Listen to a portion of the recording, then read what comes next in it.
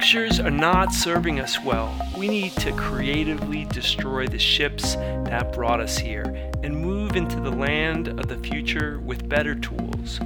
Tools that keep us safer and healthier, that create more wealth for more people, that foster more intimate and rewarding relationships. We need to leave behind what is not working. We need a modern revolution.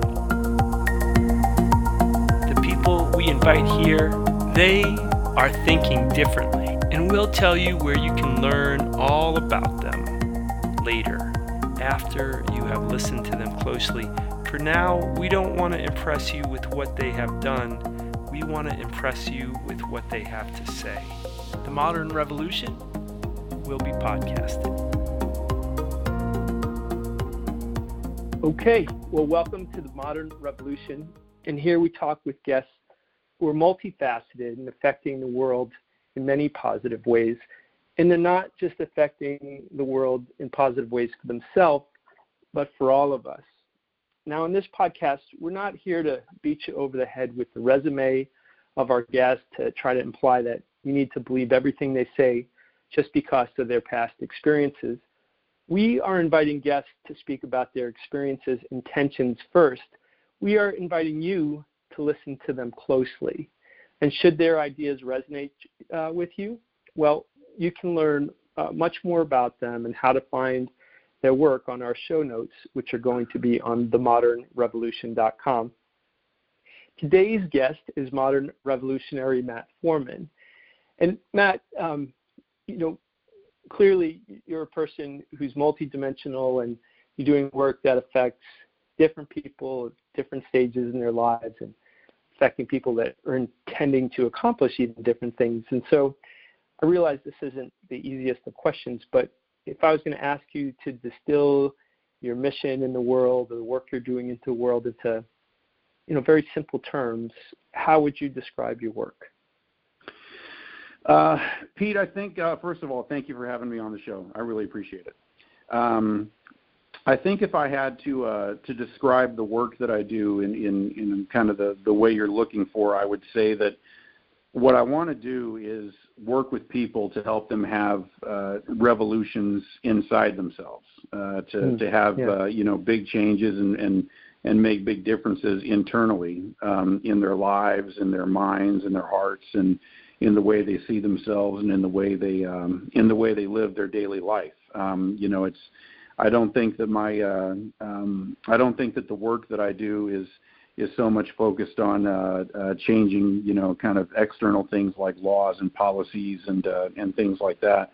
I think I would probably say that everything that I do is working with people to bring about big changes, positive changes, kind of inside their own minds. Yeah, I think I love that, and I think in an environment that sees so much tearing down of people out there in the world, that what you're doing, if we had an army of people who are interested in that, we would live in such a different culture right now. I guess the next question that I want to ask you is, as you talk about trying to bring about internal revolutions within people, if you could talk a little bit about what problem does that address in the world? What problem are you trying to solve? Because you're trying to help people get to places that they can't get on their own, and I'm curious as to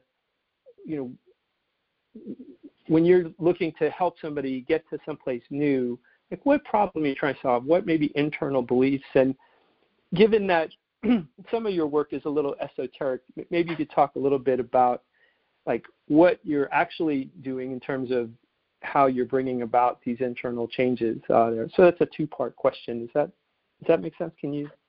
Sure, absolutely, yeah. In regards to the problem that I think I'm trying to solve in the world, I think I would say that one of the main problems that I see is people living very limited lives in the way they see themselves. People kind of going through their daily lives and their daily experiences, day after day, year after year, with very kind of limited boundaries in their minds and in their heads about what they can do, what they're capable of, what the possibilities are for them in terms of what they can do and what they can become.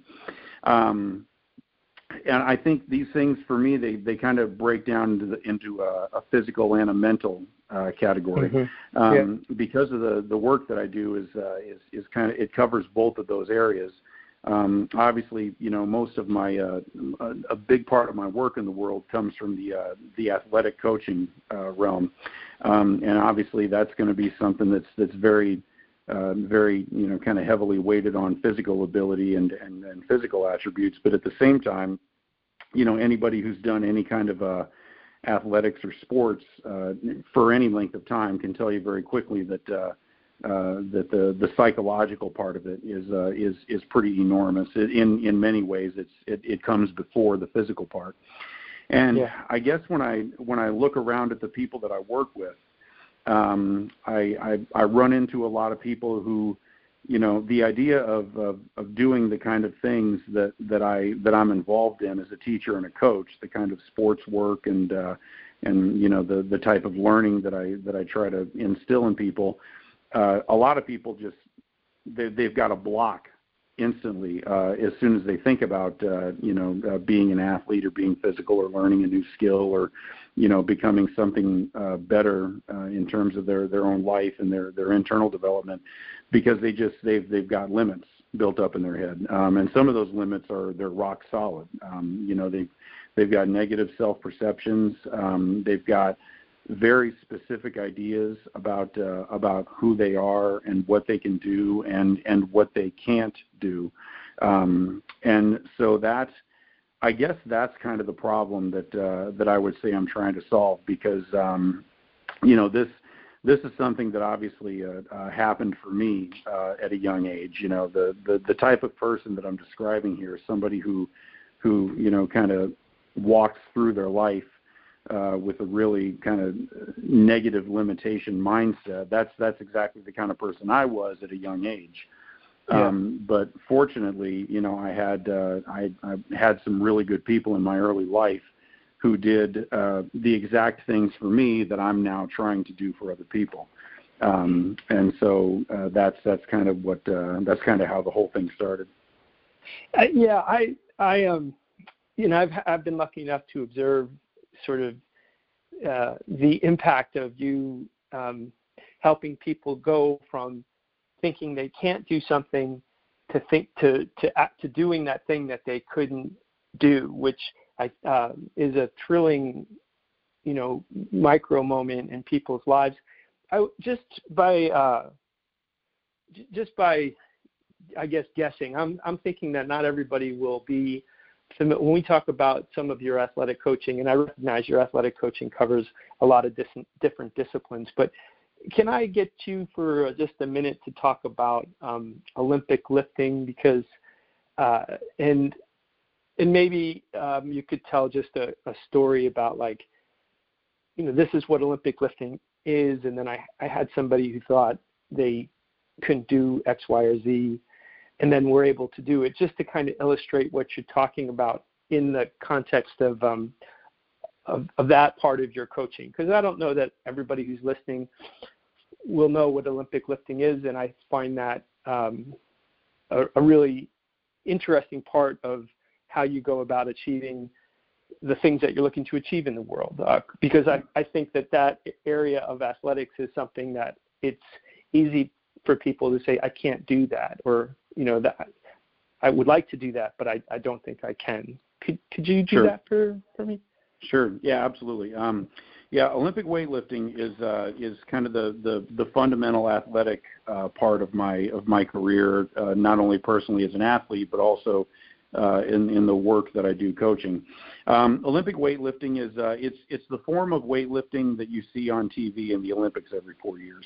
When I'm trying to describe weightlifting to people, I usually tell them Well, the first thing I usually do is I ask, have you ever seen weightlifting in the Olympics where, guys and women, pick the bar up off the ground onto their chest and then they push it up overhead? And usually when I'm doing this, I kind of like do a real quick little physical mimic of what the snatch or clean and jerk look like, the two competition lists for Olympic lifting. And instantly when I say that, everybody nods their head. Oh, yeah, I know what you're talking about. It's the weightlifting that we see in the Olympics.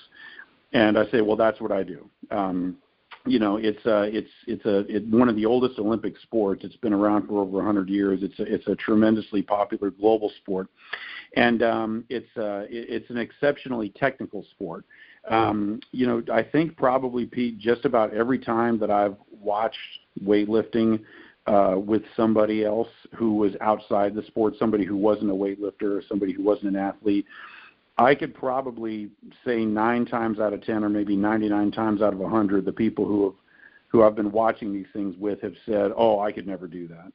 Or, oh, that looks so hard. Or, oh, that looks so dangerous, which is another huge misconception. People just universally see the sport, even just visually when they see it without knowing anything about it, and there's an immediate cutoff. That's something I couldn't do. That's something that I don't think I could ever do because it's extremely complicated. It's extremely the movements are very complex. It's something that when you watch it done, you can tell even if you don't know anything about it that it's something that requires a tremendous amount of learning and practice, and also a pretty wide kind of physical skill set. So that's what I do. I've been a competitive Olympic weightlifter since I was 15, and I've been coaching it since I was around 20 years old. So the Olympic weightlifting is my thing. But in regards to the story you were talking about, in terms of working with an athlete, there's one that popped into my head pretty clearly when you asked me that question just a second ago. This was a situation that happened when I was coaching in Washington State. Probably, I guess this would have been about maybe 15, 18 years ago. I was coaching in a high school program. It was a high school that I was working at the time, and they had a weight training program after school for any of the students at the school who wanted to be involved in it.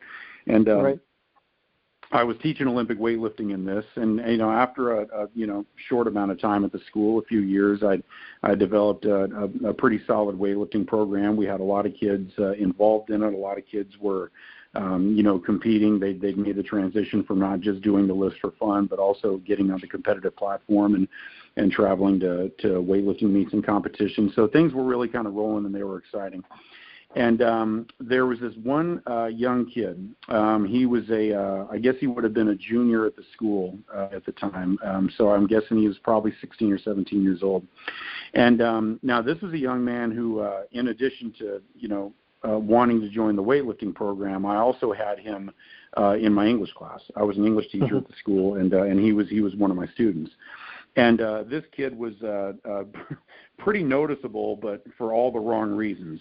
This kid was, kind of a, real kind of little ruffian, borderline juvenile delinquent, bad grades, bad behavior, a lot of trouble. He'd been in trouble with the law, had been suspended from school a couple times, just a real kind of problem child, kind of an at-risk kid.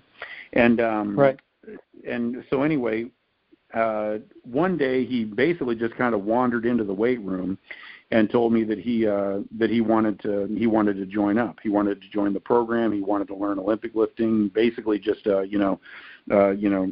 scraggly problem child from the street. Walking into a weightlifting gym saying, "Hey, I want to be a weightlifter." And I asked him why he wanted to do this, and he didn't have a good reason for me. He was a young kid. Obviously, he was, not real good at taking the things that were in his head and putting them into words. So he just kind of stammered through some, no, I don't know, I think it looks cool type of responses. Right. And I could tell with this kid that just from being around him a little bit and having had him as a student, and just the fact that he was making the move to come into that weight room and ask me to do this, that this kid was looking for something. He was looking for something, and I think it was not just wanting to learn a physical sports skill. You know, I could kind of see just right. Just from talking to this kid that this kid wanted to be something different. He wanted to make a change. And so I gave this kid, you know, a pretty kind of rough, abrupt, you know, kind of conversation here. I said, listen, I'm going to give you a shot at this. I'm going to let you in the program. I'm going to coach you. I'll make the commitment to working with you here. I said, and make sure you understand this is a one-shot kind of thing here. I said, you've been in a lot of trouble. You caused a lot of problems at school. You've done a lot of things that have, you know, brought around the cops and, you know, things like that. So the first time you screw up, you're out of here. I told him that straight up. I said, the first time you do something destructive towards this program, you're gone and you'll never walk through this door again. I said, but if you don't do that, I said, if you go all the way with this thing, and if you really make a decision that you're going to commit to this, I said, then I'll go all the way with you. I said, I'll help you and I'll teach you and I'll you know, help you get to where you want to go, wherever that is. And I think the force of that conversation had the desired effect. I think it went down deep into the bottom of this kid. And you know, the long story short is this kid wound up 2 years later, you know, competing at the national championship. You know, becoming a state champion. You know, going to the national level, and in addition to those things, you know, his grades turned around. He wound up, you know, becoming a you know, straight A student. The trouble disappeared. The behavior disappeared. It was a transformational experience with the kid. And this, I think, when you ask me to like think of a story that I think kind of like symbolizes or encapsulates what I'm trying to do in the world, I think that's it. And that doesn't necessarily mean that that the person that I work with has to be somebody who comes from a troubled background. You know, with this kid, the fact that this kid had been in a lot of trouble in his life was just kind of a sidebar fact about him. The bigger issue was that this kid was walking around with a really negative, obviously self-destructive perception about himself and who he was and what he was capable of being in the world. But for whatever reason, at some point, he worked up the courage and the internal strength to literally walk through the door of a place where he had the opportunity to become something different than that. And so I mean, that's exactly what expectations were, and he went with it. Yeah, so I mean, that's the perfect kind of cycle of what we kind of led into the conversation with, where somebody's idea of themselves was smaller than the reality of themselves. And I know that not only do you not need to be in trouble to come work with you, but your expectation is not that you need to be on the champion platform of some, you know, national level of performing either. And so that, you know, this is quite an arc of, this is a great example because it's such an arc of somebody's experience from thinking of themselves in one way. And then obviously when they got a foothold in one part of their life, other parts of their lives, you know, followed suit. You know, once they had a good image of themselves in one area, you know, other areas improved as well. And I think, you know, these kind of triumphs in the world, you know, they don't always get sung as loudly as they should, you know, because you got, who knows if he had continued along his delinquency path, what that would have ultimately led to, and had he done something awful, he would have, you know, the notoriety that had followed him for that would have, you know, who knows what we could be talking about with this. But, you know, instead, this is the triumph of somebody who, in my opinion, you know, that psychological disposition that says, hey, I'm with you if you respect the fact that, you know, you have this opportunity. And so if you respect the opportunity, I will stay with you, you know, as through your ups and downs. And I've seen you do that. I mean, it's such an important, such a positive, important work that you're doing in the world. Did it occur to you all at a moment? Like, was it an epiphany? Like, this is what I want to do, or was it incremental? did you have one experience and then another experience that moved you along this way, or was it in a flash, in a moment that you decided this is my work?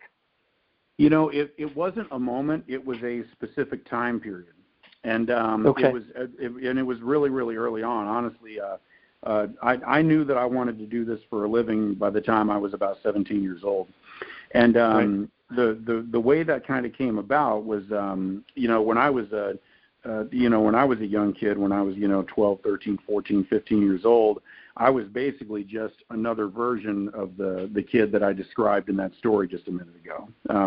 Just real, borderline juvenile delinquent, bad grades, bad behavior. That was me up until probably about my freshman or sophomore year of high school.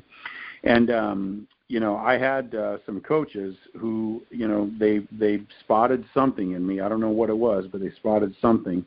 Who encouraged me to try out for sports, encouraged me to join the football team, and then encouraged me to try lifting weights.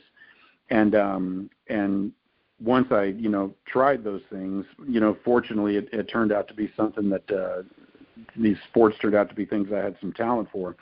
So I started having a lot of success, and the success that I had changed everything. I went from being a straight F student in high school to being a straight A student. I went from being a pretty badly behaved kid to being kind of a really, really good, solid model of good behavior, for lack of a better term, type of kid. And so I honestly, Pete, I knew by the time that I was about ready to graduate high school that that's what I wanted to do with my life, that I wanted to do the same thing for other people that had been done for me. So yeah, I knew even as a teenager that was I knew what had been done with me. I knew what had happened. I was very self-aware of it. And I just kind of decided this is how I want to make my work in the world. This is what I want to do. And so I want to leave the place to find out the bulk of your accomplishments on the show notes at themodernrevolution.com. But just for a second, just to kind of show your art compared to what I'm hearing in those comments is in this period of time, people gave you the same thing that you decided, hey, I want to organize my work in the world around helping people do what I just experienced. And so we're going to talk about, you have 3 books that you've written, and you're working on a 4th, and we'll put links to those on there. And, the athletic accomplishments, everybody always, it's always such a juicy thing how would you describe maybe the pinnacle of your athletic? I know you have many athletic achievements, but if we just took one break and you tell me one thing that the audience can be interested in for your athletic achievements, what would you describe? I would have to say kind of the one thing that pops into my head immediately when you ask that question was when I competed in the Olympic trials in 2004. Because obviously, Olympic weightlifting, the key word there is Olympic. And so, making it to the Olympic Games is kind of the pinnacle of achievement. And, everybody who starts the sport dreams of that someday. For me, just I kind of knew very early on in my career that, getting to actually go to the games is, every 4 years, 2 or 3 weightlifters go in the whole country, in the whole United States. It's an unbelievably selective luck of the draw type of thing. But I kind of knew from being in the sport at a young age that if everybody who's competed in the Olympic trials kind of had this special aura in the sport. I can remember going to, competitions when I was a teenager and when I was a junior lifter, and, having other coaches and athletes point at other lifters that I knew and say oh yeah, that guy lifted in the trials in 1984. And there was this immediate kind of special association with that. And so I basically made it my goal to do that someday. And it took me about 16 years. I got there when I was 32, after injuries, comebacks, disappointments and failure and everything like that. I don't mind saying I had to fight tooth and nail and right. wait a very, very long time to get there, but I finally did it. And so that, if I had to pick one thing, that would be it.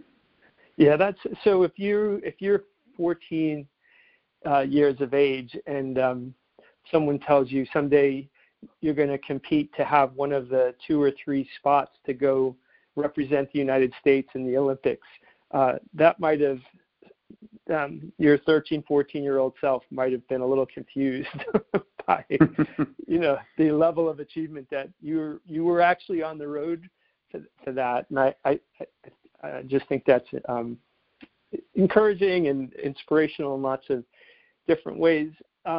So like the next question is about like assumptions that you're challenging in people and maybe the status quo that keeps people in that limited perspective on who they are. And so I'm wondering if you can say the way that you have a thesis statement, the way you have like you can distill your work into such an elegant statement. If I was going to say what you're challenging out there in the world, and and I know that it's probably different. It's probably different by age. It's probably different by gender, by ability. However, I'm sure there's lots of it. But do you have like a prime assumption or a prime part of the status quo that you're working to change, to be in conflict with in a positive way? Yeah, I think the basic assumption people have is that there are certain things that they can do and certain things that they can't do. I think, like you said, those things are brought along for a huge range of reasons. Some of those things might be based on gender, background, age, physical, limitations in terms of size or injury or disability or something like that. I also think that there are some things that kind of feed that assumption. I think two of the things that kind of pop into my head right away are media and technology. Obviously one of the really easy things to look at when you're talking about how people look at themselves is the associations that we see in the media for what physical beauty is, what intelligence looks like, things like that. In my coaching, the coaching that I do is both male and female. I work with both genders. And, Olympic weightlifting, coaching Olympic weightlifting, that is something that for a very, very, very long time, it was an extremely hard sell to women, because, traditionally and culturally, women kind of, for many, many decades, would look at something like Olympic weightlifting and say to themselves, that's something I can't do, and it's also something I'm not supposed to do. Right. For a lot of reasons, fear of being thought of as masculine, fear of looking masculine after the training process has happened, things like that. But fortunately now we're in a situation, because there have been a lot of coaches out there, and I'm glad that I've been able to be one of them, who have kind of shown everybody that this sport is about being an athlete. It's right. Not about changing your gender or corrupting any kind of like place you have in the world in regards to your femininity or masculinity or anything like that. Right. Being an athlete is a non-gender is a non-gender life. It's a non-gender identity, and it's something that can universally add a lot of excitement and enthusiasm and joy and kind of mental strength into your life when you do it. And so I think that there's a lot of times I think media influences play into that. I also, and when I say technology a second ago, I think one of the things that I think of there is my personal idea is that technology as it advances decade by decade in our society, for all of the great, really exciting, wonderful possibilities that it offers, it also in many ways also offers a lot of ease. in people's lives. Right. I think technology is something that can very, very easily make somebody's life just a lot. Well, I don't know. I guess I can say softer because they kind of use the technological devices that are available to them to to make their life a lot easier. And the types of changes that I think I want to help people make in their lives, the type of internal revolutions that I want to help people have, there are things that involve difficulty. There are things that involve challenge. There are things that involve hard physical work, hard mental work. When I think about the word revolution, I think most people, if they hear the word revolution, they're immediately going to think about wars and historical conflicts like the American Revolution, French Revolution, things like that. Those were armed conflicts that brought about change, but the process of change came through a very, very difficult, hard, painful process. And that's, I think, how these things have to happen, because the process of being an athlete and the process of learning weightlifting and making yourself into a different person, it's something that's hard. It's something that involves a lot of challenge. And but there, I think I heard a quote back when I was in college. I don't know if it was in a psychology class, and this teacher said, "All growth begins with pain." Everything all the way from childbirth all the way up through puberty, learning, studying to become a better person, emotional experiences, things, growing and becoming better in some way is something that's gonna involve discomfort. And that makes, that's kind of one of the main assumptions that I would have to say stands in the way of what I'm trying to do. So maybe an assumption that there's this self-limiting idea that I can't be a better version of myself, the version that that I have in my imagination. It may be something even past that that my possibilities are the limited. Obviously, is the antithesis of the unlimited, right? So, like, your life could include all kinds of possibilities, and that. So when you look at this characteristic in people, why do you think they see it as less serious than it in fact is? Like, I don't know. In many ways, like the training. The Olympic platform, the gymnastics mats, pick your metaphor, the basketball court. For me, its primary value is as a surrogate for training yourself for other areas of your life. And so when you see these characteristics of people picking a limited view of themselves versus a big unlimited kind of set of possibilities ahead of them. And I think part of what I'm also hearing is that maybe like instead of embracing the idea that it's going to feel good to work hard and that I'm going to enjoy that rather than hard work being only something that is, to be avoided. Like, why do people see those things as less serious than they in fact are? Do you have an idea about that? Well, I think probably just, for lack of a better phrase, kind of the ease of modern life, I think plays into that. I also think that, staying the way you are is a lot easier than changing something about yourself. Right. Most people are going to lean in the direction of things being easier. And, and just kind of continuing, just kind of keeping the ball rolling of whatever, niche you're in life is easy, And I also think another problem there is that there are just, in this day and age, there are a lot of fun distractions that can kind of take people away from making the changes that they might need to make in their lives.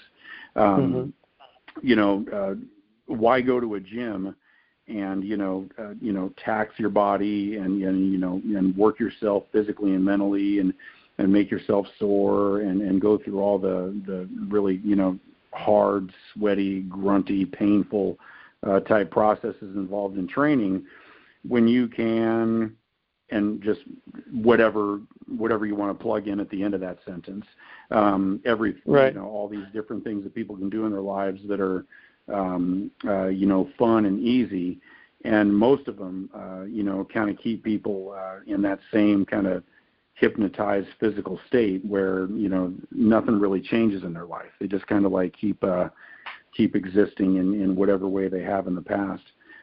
So I think people see the problem of self-limitation as less serious because they just don't see it.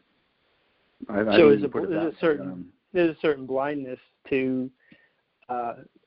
Well, I mean, all of us probably have a certain blindness to certain things. I mean, none of us are 100% self-aware. But, in this context, I mean, your observation is like somehow or other there was a moment in these people's lives, like the young man that you talked about earlier, and in yourself, where there was an openness to something bigger. And then that openness was met with somebody saying, well, I'll help you explore what that is. So if we were, some of that sounds like serendipity, right? Like it was right place, right time type of circumstance.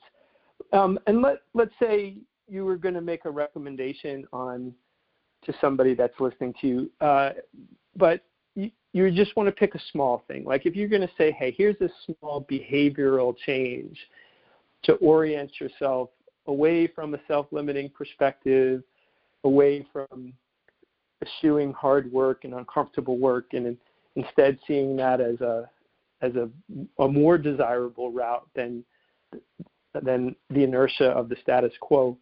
Do you have a suggestion in terms of a starting point? And it can be in whatever way you want. It doesn't have to be towards an athletic endeavor necessarily, although it can be. Just like what would be something that somebody could do to begin that process?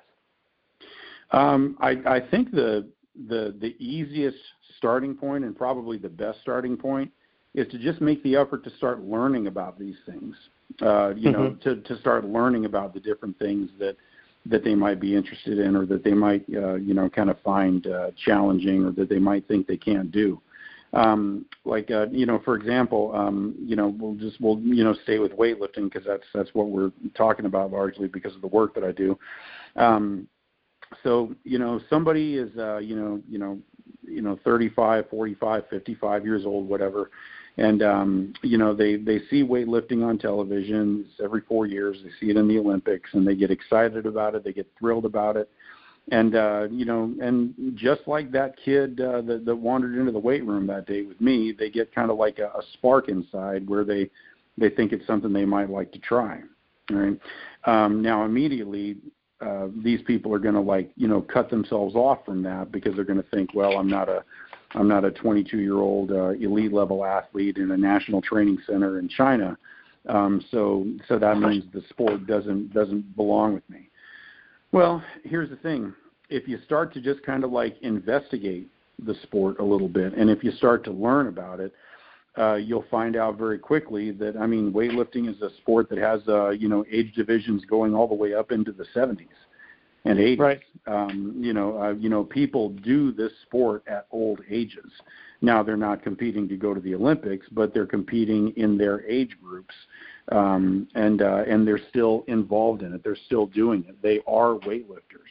And so that never would have happened if the person wasn't willing to kind of just start doing a little bit of looking, a little bit of reading, a little bit of homework, a little bit of checking on it, and I think once you've just learned a little bit and done a little bit of homework on the things that you're interested in doing, you start to realize to yourself, listen, this is absolutely not something that's cut off for me. This isn't something I can't do. There are a lot of people just like me who are doing it. And so that I would say is kind of like the really, really small change. Just start to educate yourself a little bit on different things. Just kind of look around. Don't catch a quick glimpse of something and then just classify it in your mental file cabinet as not an option. Just check it out a little bit. Yeah, that can happen on the internet. That can happen just through walking through the door of a gym and just, going up to a coach and just asking a few questions in street clothes about what the options are. Yeah, and I think at the foundation of what you just said to my year is to have a curiosity about yourself, in a sense, like, to put yourself, as you talked about, like there's the inertia of the status quo. You're used to doing the familiar. The only way you get out of the familiar is to be curious about something else and then go check that out. So if something, when I hear you talk, like if there's a small thread of something that interests you, that if you follow that thread, you might be surprised, where it leads you, and it could be transformational in your life. This kid wandered into your gym in the midst of a life where he was getting in trouble, and then all of a sudden, things turned around because he followed his own curiosity in a practical way. So I think, I think lots of things can come out. You have to have a commitment to yourself, right? Like, before, as you said to that young man, like, I'll be here with you, but if you're not, you don't respect that opportunity, and I can't obviously stay with you through that. As we're going to kind of work our way to the end here of our interview, and so we're going to do just two kind of wrap up questions. And look, Matt, I know you got like accomplishments in the writing world, and you're a well loved teacher in your teaching world, and you're a beloved coach across people of all different ages, and both men and women, and people who that you coach that have had amazing accomplishments, and then people who the accomplishments to the external eye may not look like, okay, you're on your way to some national championship, but are just as important to those people.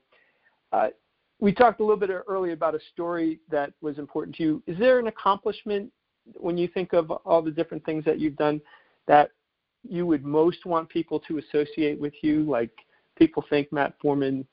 Is there one accomplishment that sits above the rest, is like, boy, I'd love to be known for this thing?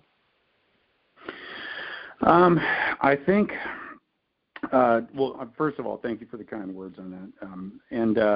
But in regards to your question, accomplishment that I'd like people to think of when they describe me to another person, I think I would like people to, if somebody's going to describe me to somebody else, I think I would like them to say that I'm somebody who cares about them and about what's important to them and about helping them get better. When I look at there's a program that I coach, and obviously this one rings a bell because this is where you and I met. A coaching job at a CrossFit gym, Core CrossFit in Phoenix. It's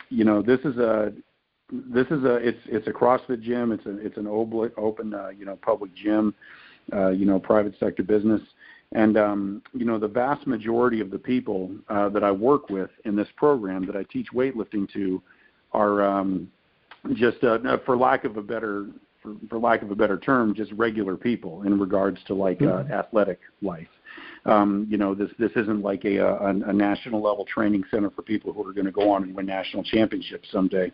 This is now, obviously we do have some people involved in the program who have gone on to compete at a pretty high level, but we also have people who have been training in this program for several years now, who have never competed and are never going to compete, and probably don't have the kind of talent and natural ability level, no matter how much hard work they ever do, to become like a national level competitor or anything like that. But I think the thing that I would like to have known about me is that regardless of the talent level the person has, regardless of the ability or the potential that they have, and regardless of how far they're ever going to get to go, how far that's in the cards for them in terms of weightlifting, I care equally about them no matter what their level is.